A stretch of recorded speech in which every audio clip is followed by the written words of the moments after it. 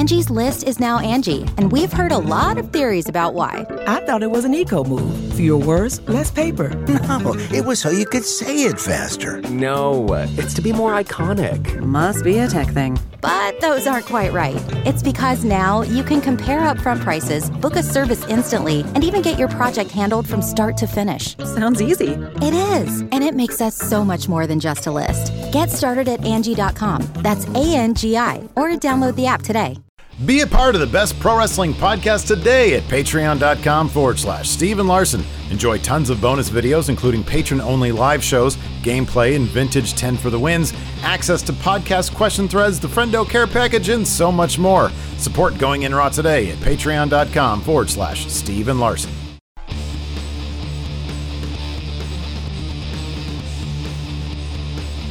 Hey, friendo, Steve here. And Lars. On today's Going In Raw news brief, is WWE finally putting indie wrestling on the network? What was Eric Rowan supposed to have in his cage? But first, has SummerSlam found a home? Larson, what's in the news? So there's been a lot of rumors and reports and speculation over the past few weeks about where SummerSlam might take place. Would it be on a boat? I was kind of hoping for that. Yeah. On the beach, on the boardwalk, or at the Performance Center. Based on early reports, it seemed like Boardwalk was the leading contender because it seemed like Atlantic City might serve as the host of the biggest party of the summer. But late yesterday, WrestleVotes tweeted, quote, "Good news, bad news. SummerSlam will not take place in the PC. However, no fans will be in attendance. Source still unsure on exact location, as the Northeast possibility is now said to be iffy at best. Of course, Atlantic City in the Northeast." And then I believe last night, early yesterday, both eWrestling News and John Alba reported that SummerSlam would happen in Orlando, but not the Performance Center. Instead, it's going to emanate from the Amway Center. That's the arena downtown Orlando, home of the Orlando Magic. eWrestling News has some additional details. Steve, what are those? So they say WWE's production trucks are scheduled to arrive on Friday to begin setting things up. All personnel at the arena will be going through COVID-19 testing before unloading the equipment. The load-in is scheduled to begin on Friday and will run until Tuesday or Wednesday. There is no word on if WWE NXT TakeOver 30 or the post-SummerSlam Raw/SmackDown TV tapings will take place from the same arena, but it's more than possible. And then John Alba later reported that, per a source, WWE is not just exploring SummerSlam at Amway Center in Orlando, but it's also utilizing the facility going forward for other events. As I noted below, John Alba, the arena is currently closed until next year, which would seemingly mean nothing is on the docket. If WWE could secure some sort of lease at Amway Center, it's not out of the realm to suggest limited fans could eventually return to the tapings, given how big the arena is. Plenty of room to social distance. AEW has been running with some invited guests distanced. WrestleVotes then reported, quote, "Strong sense of enthusiasm at the Performance Center today." I guess there's tapings going on. WrestleVotes continues. "All TVs after this coming Monday's Raw will indeed be live, and from the Amway Center in Orlando, some normalcy on the horizon." Speaking of normalcy, I guess the next step of that, whether it's advisable or not, fans in attendance live. Will that be the case for SummerSlam? Doesn't seem likely, said PW Insiders, reporting that, quote, "There are no plans to sell tickets to fans for SummerSlam, but they do add this." I know you'll like this, Steve.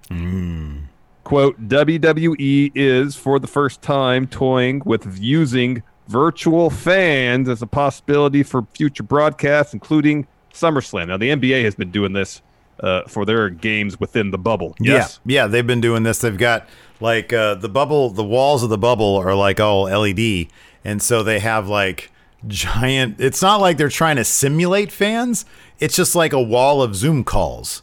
And then, like, but, you know, and if they still have, like, assistant coaches and the player benches are all social distance as well.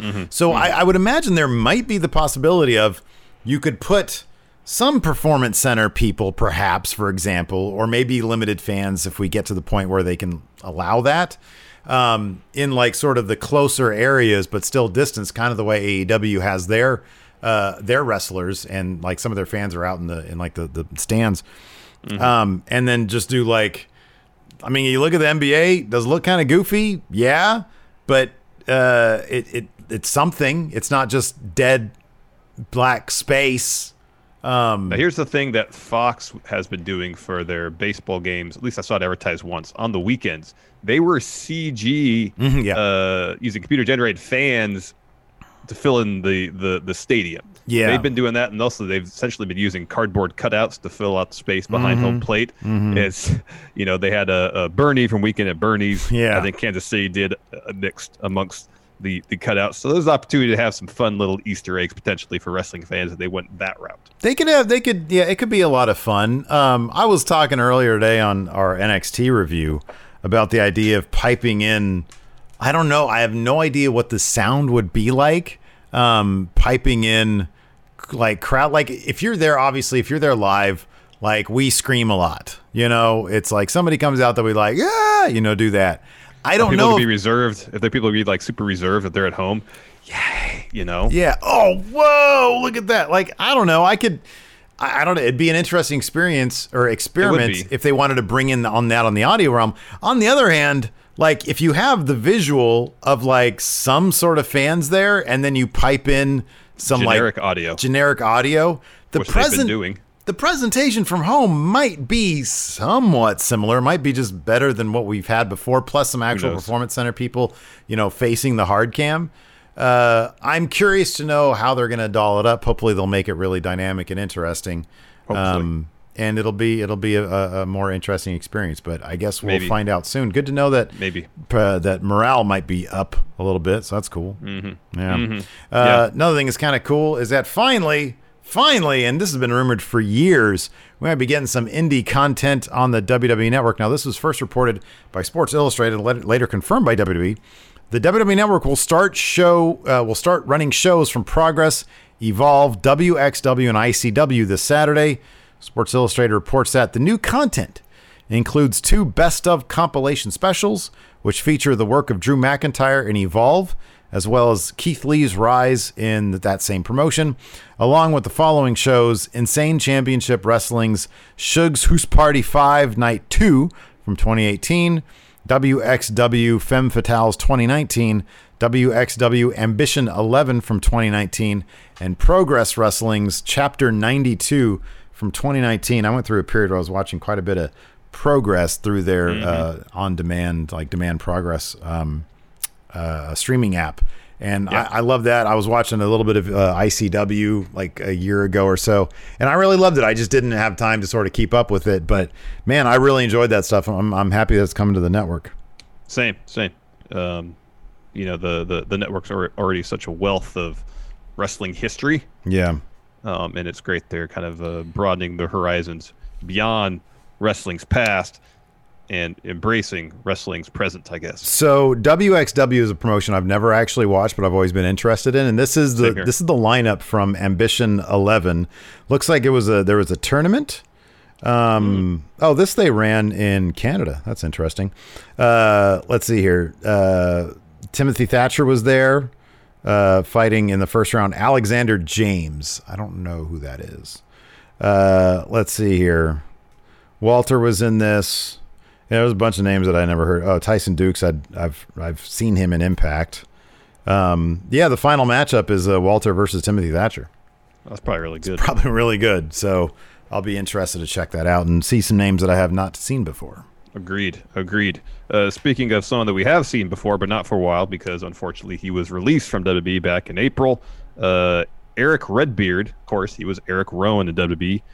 He spoke with Sportskeeda recently and revealed the original plan for what was inside his cage. Of course, for months seemingly, he would walk to the ring with the cage. He was very protective of this little cage and whatever was inside of it. Yeah.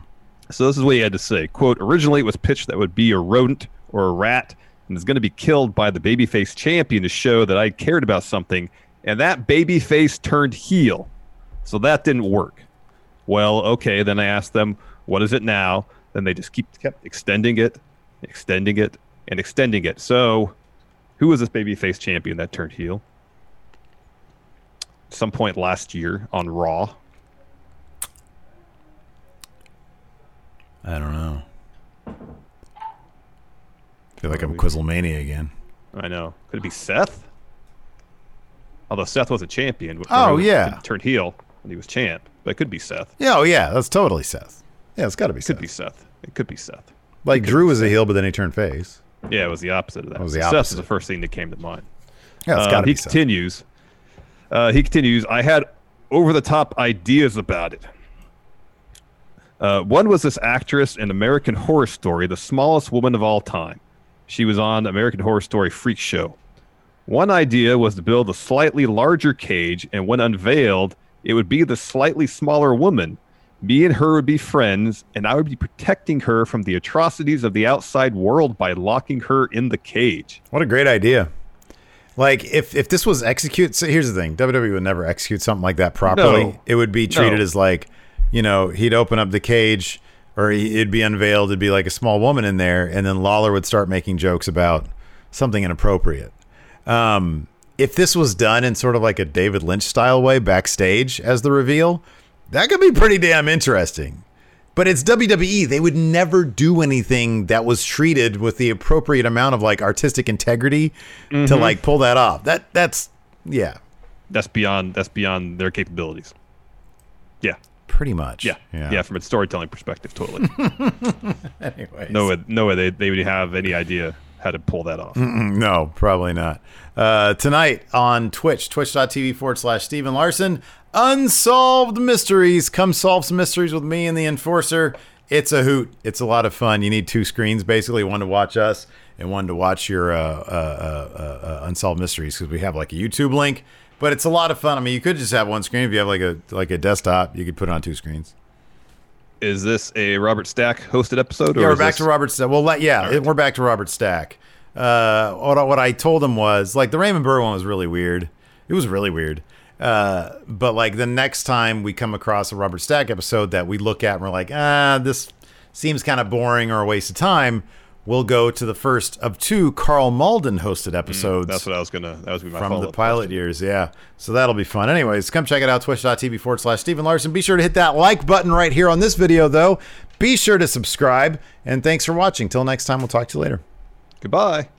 Be a part of the best pro wrestling podcast today at patreon.com/Steven Larson. Enjoy tons of bonus videos, including patron-only live shows, gameplay, and vintage 10 for the wins, access to podcast question threads, the Friendo Care Package, and so much more. Support Going In Raw today at patreon.com/Steven Larson.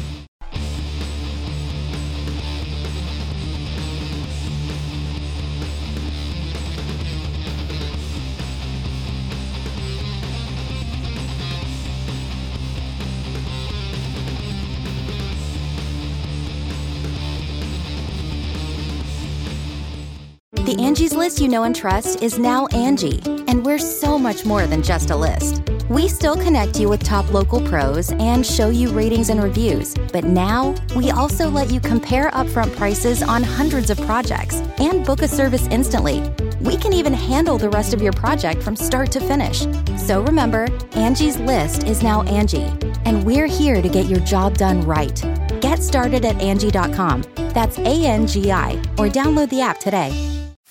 You can host the best backyard barbecue when you find a professional on Angie to make your backyard the best around.